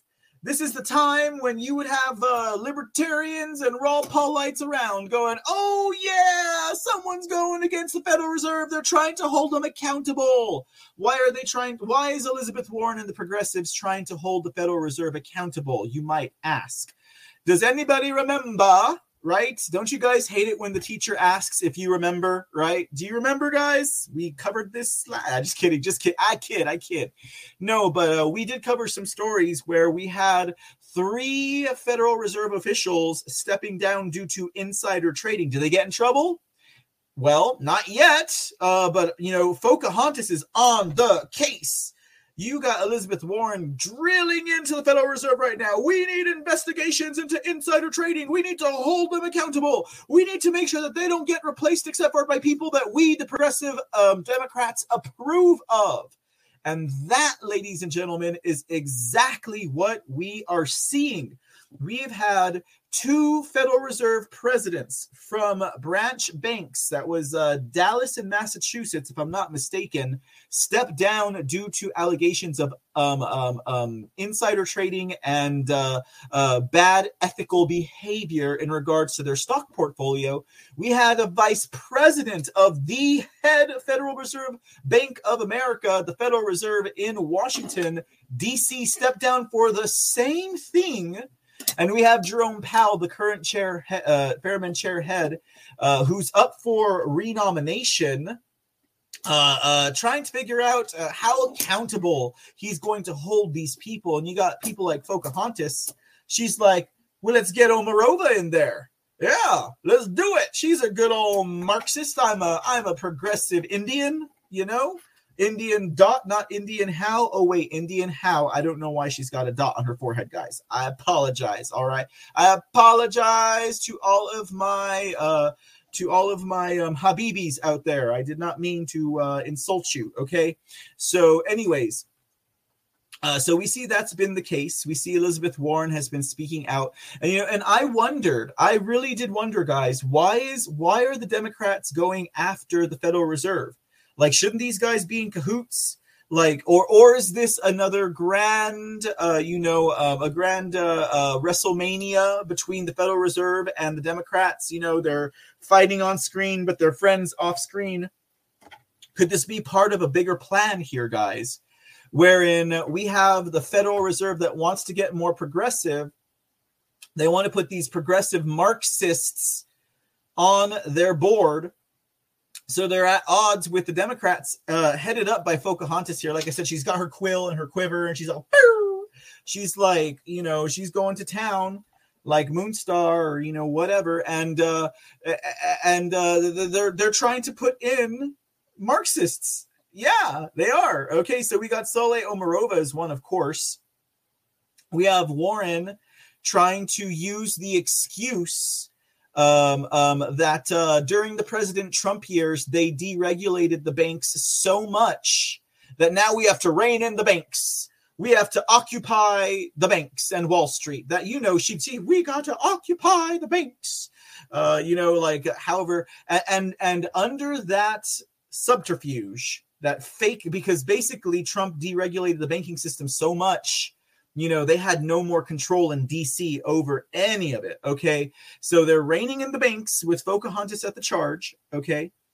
And they're using this to implement socialist and Marxist ideas and practices under that guise. Now, she wants to regulate the biggest financial institutions, and she also wants to regain control of monetary policy. Again, ladies and gentlemen, why I say there is a stark difference between President Trump nationalizing the Federal Reserve Central Bank, independently incorporated business that was loaning money to Americans and creating debt slaves out of us, when he nationalizes that, and when someone like Soleil Omarova wants to nationalize every single mom and pop bank and bank on the corner and Federal Credit Union. There is a huge difference, ladies and gentlemen. Huge difference. Now, even former Treasury Secretary Lawrence Summers, whom I think probably has a sound mind, he was even saying, he said, a generation of central bankers who are defining themselves by their wokeness, they're defining themselves by socially concerns, and they're using that as their resume. And he's talking about some of the ones that they want to install in their place, okay? So we have Sole Omarova as one, okay? And then we have another one as well. Let's check out this article, guys. Avert thine eyes if satanic literature offends thee. This comes from the Washington Compost, okay?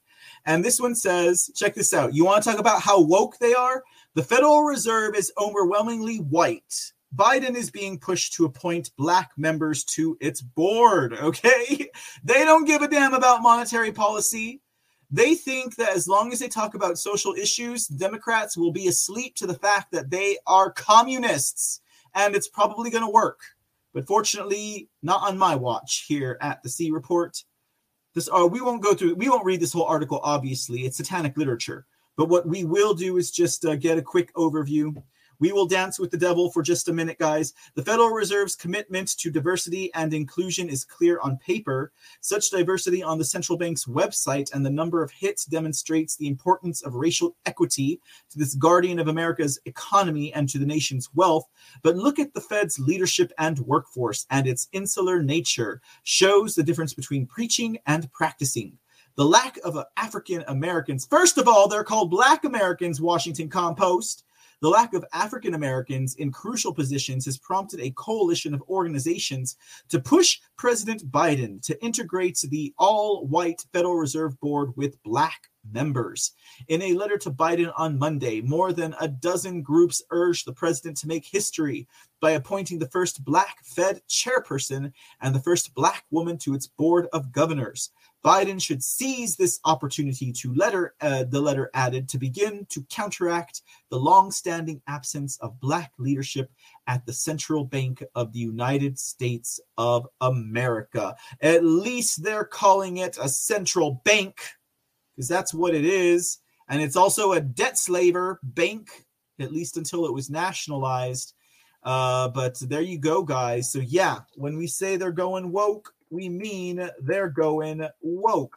Now, who is this mannish woman on the screen, you might be wondering?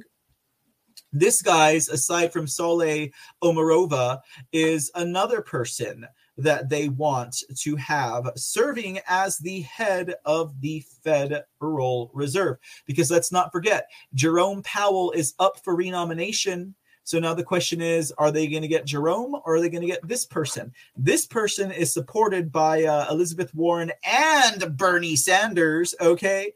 And this is Bernie Sanders' kindred spirit, Fed Governor Lael Brainerd. Okay, any relation to Matthew Brainerd? Okay, and they want Lael Brainerd to take the top job at the Federal Reserve. And she has been showcasing her climate credentials recently, okay, saying that the United States needs to catch up to the European folly of using financial policy to force climate action. Okay, she told a conference on banking supervision this month that financial regulators should direct the nation's largest banks to take measures to appropriately measure, monitor, and manage climate-related risks to the financial systems.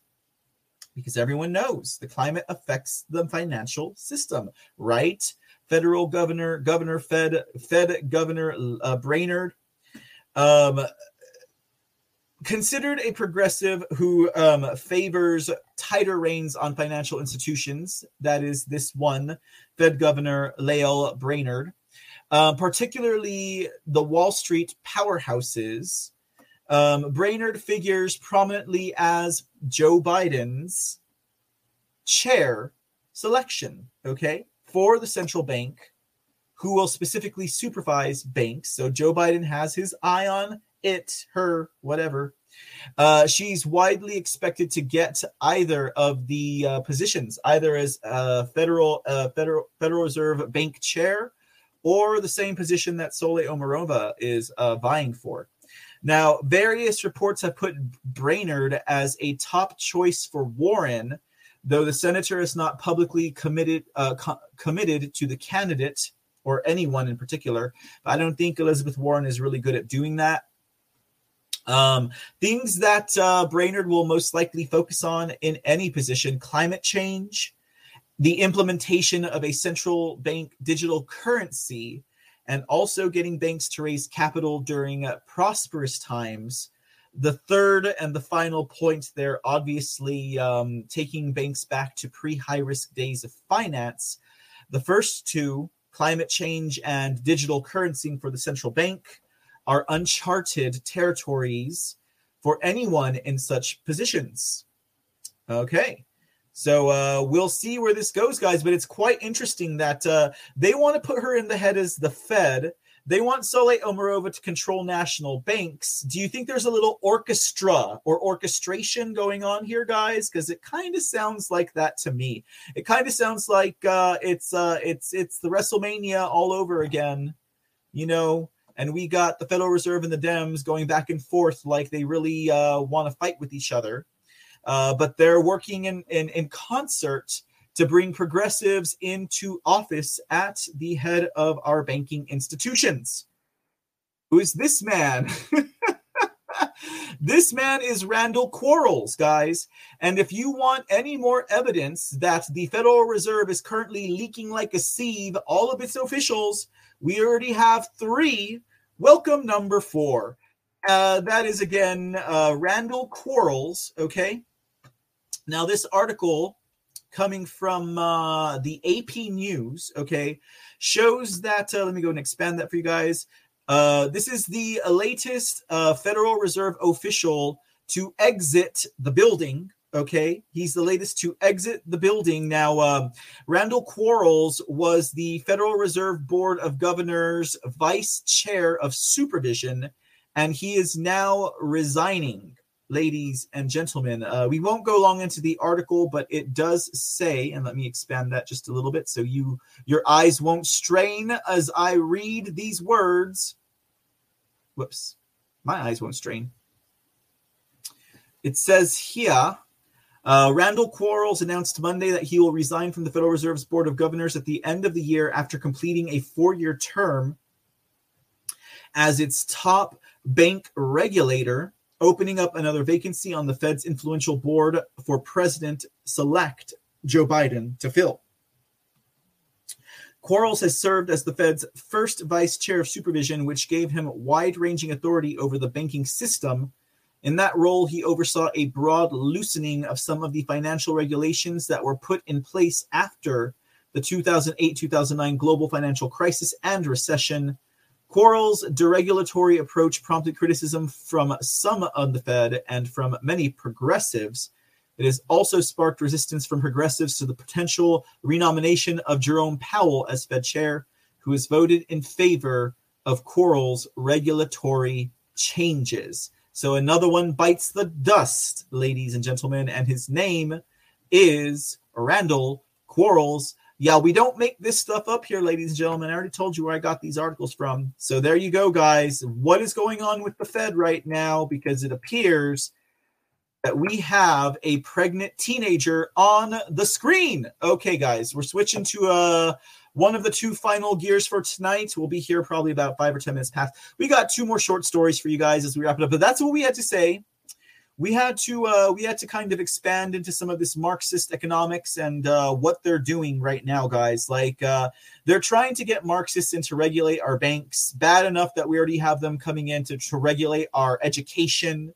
Okay, and we have them coming in to regulate just about every aspect of our life that they can get their hands on, because apparently they never got out of the porridge line and figured that they could go to the front if they tried. Okay. All right, guys. So let's get into our last story for tonight.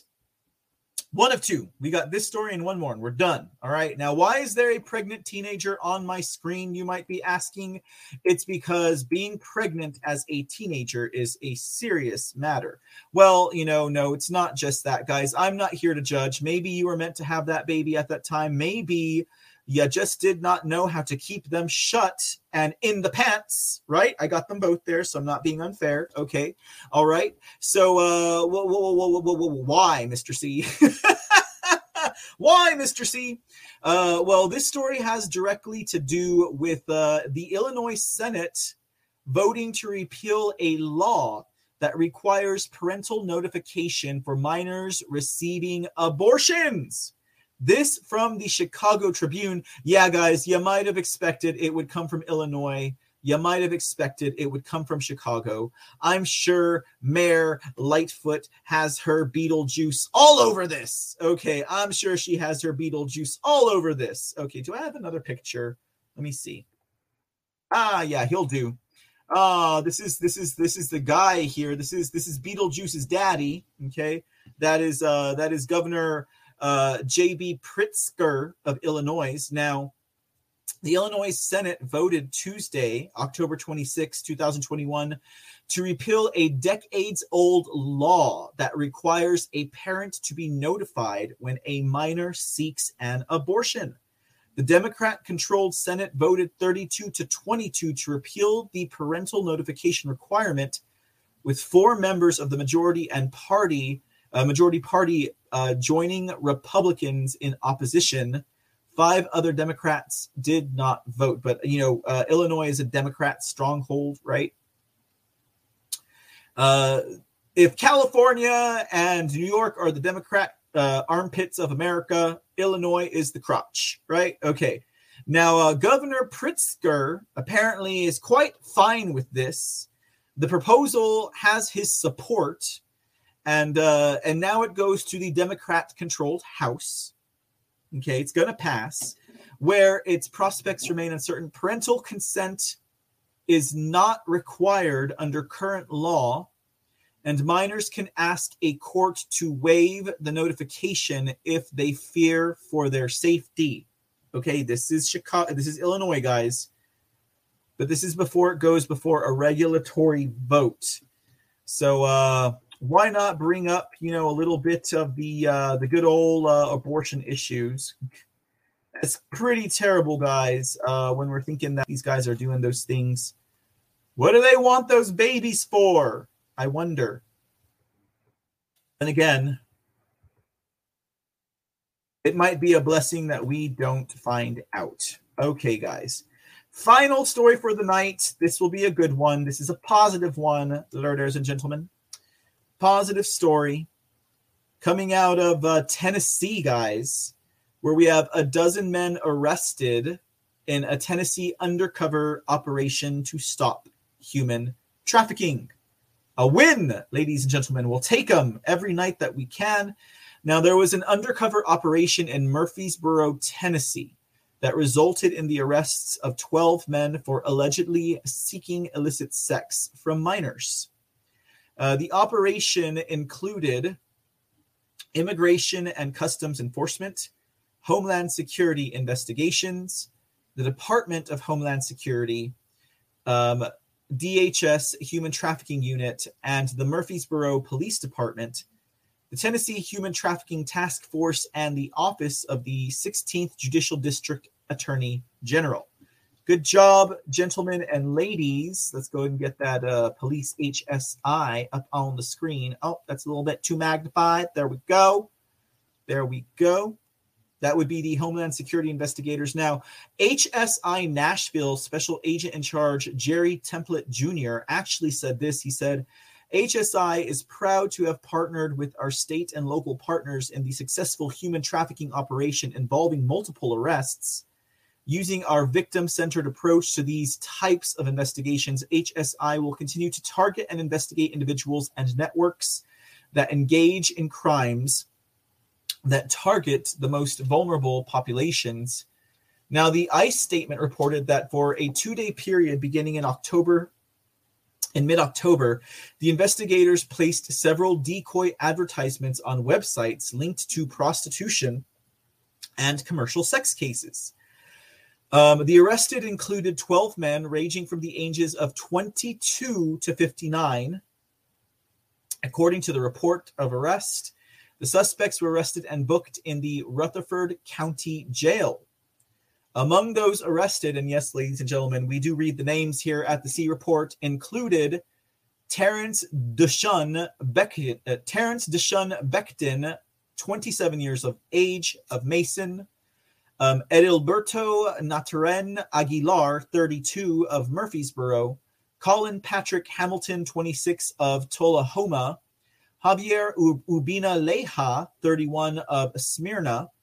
Alasfor Abdullah Hassan, 22, of Murfreesboro. John Durrell Schultz, 59, of Murfreesboro. Garrett Robert Zabludil, 41, of China Grove, North Carolina. Edward Pope, 32, of Murfreesboro. Lucas Javier Diaz Hernandez, 23, of Murfreesboro. Francisco Ruiz Diaz, 29, of Murfreesboro. Michael Lee Sovereign, 20, of Smithville. And William de Jesus Morales Garcia, 46 years of age, of Murfreesboro, Tennessee. A September undercover investigation also resulted in 7 men being arrested in Cookeville, Tennessee, following a similar approach in another part of Middle Tennessee. And an August undercover operation in Jackson, Tennessee, netted 11 men being arrested who were accused of seeking illicit sex from minors. One man arrested, who was 78 years old, was charged with patronizing prostitution of a minor. Well, there you have it, ladies and gentlemen. At least they're still getting it done, and this type of activity has not stopped yet. So very, very, very, very glad to report on that. I guess I could have moved it to that little screen haptic right there. Yep. But that wraps up the show for tonight, ladies and gentlemen. I hope you guys enjoyed our foray, okay?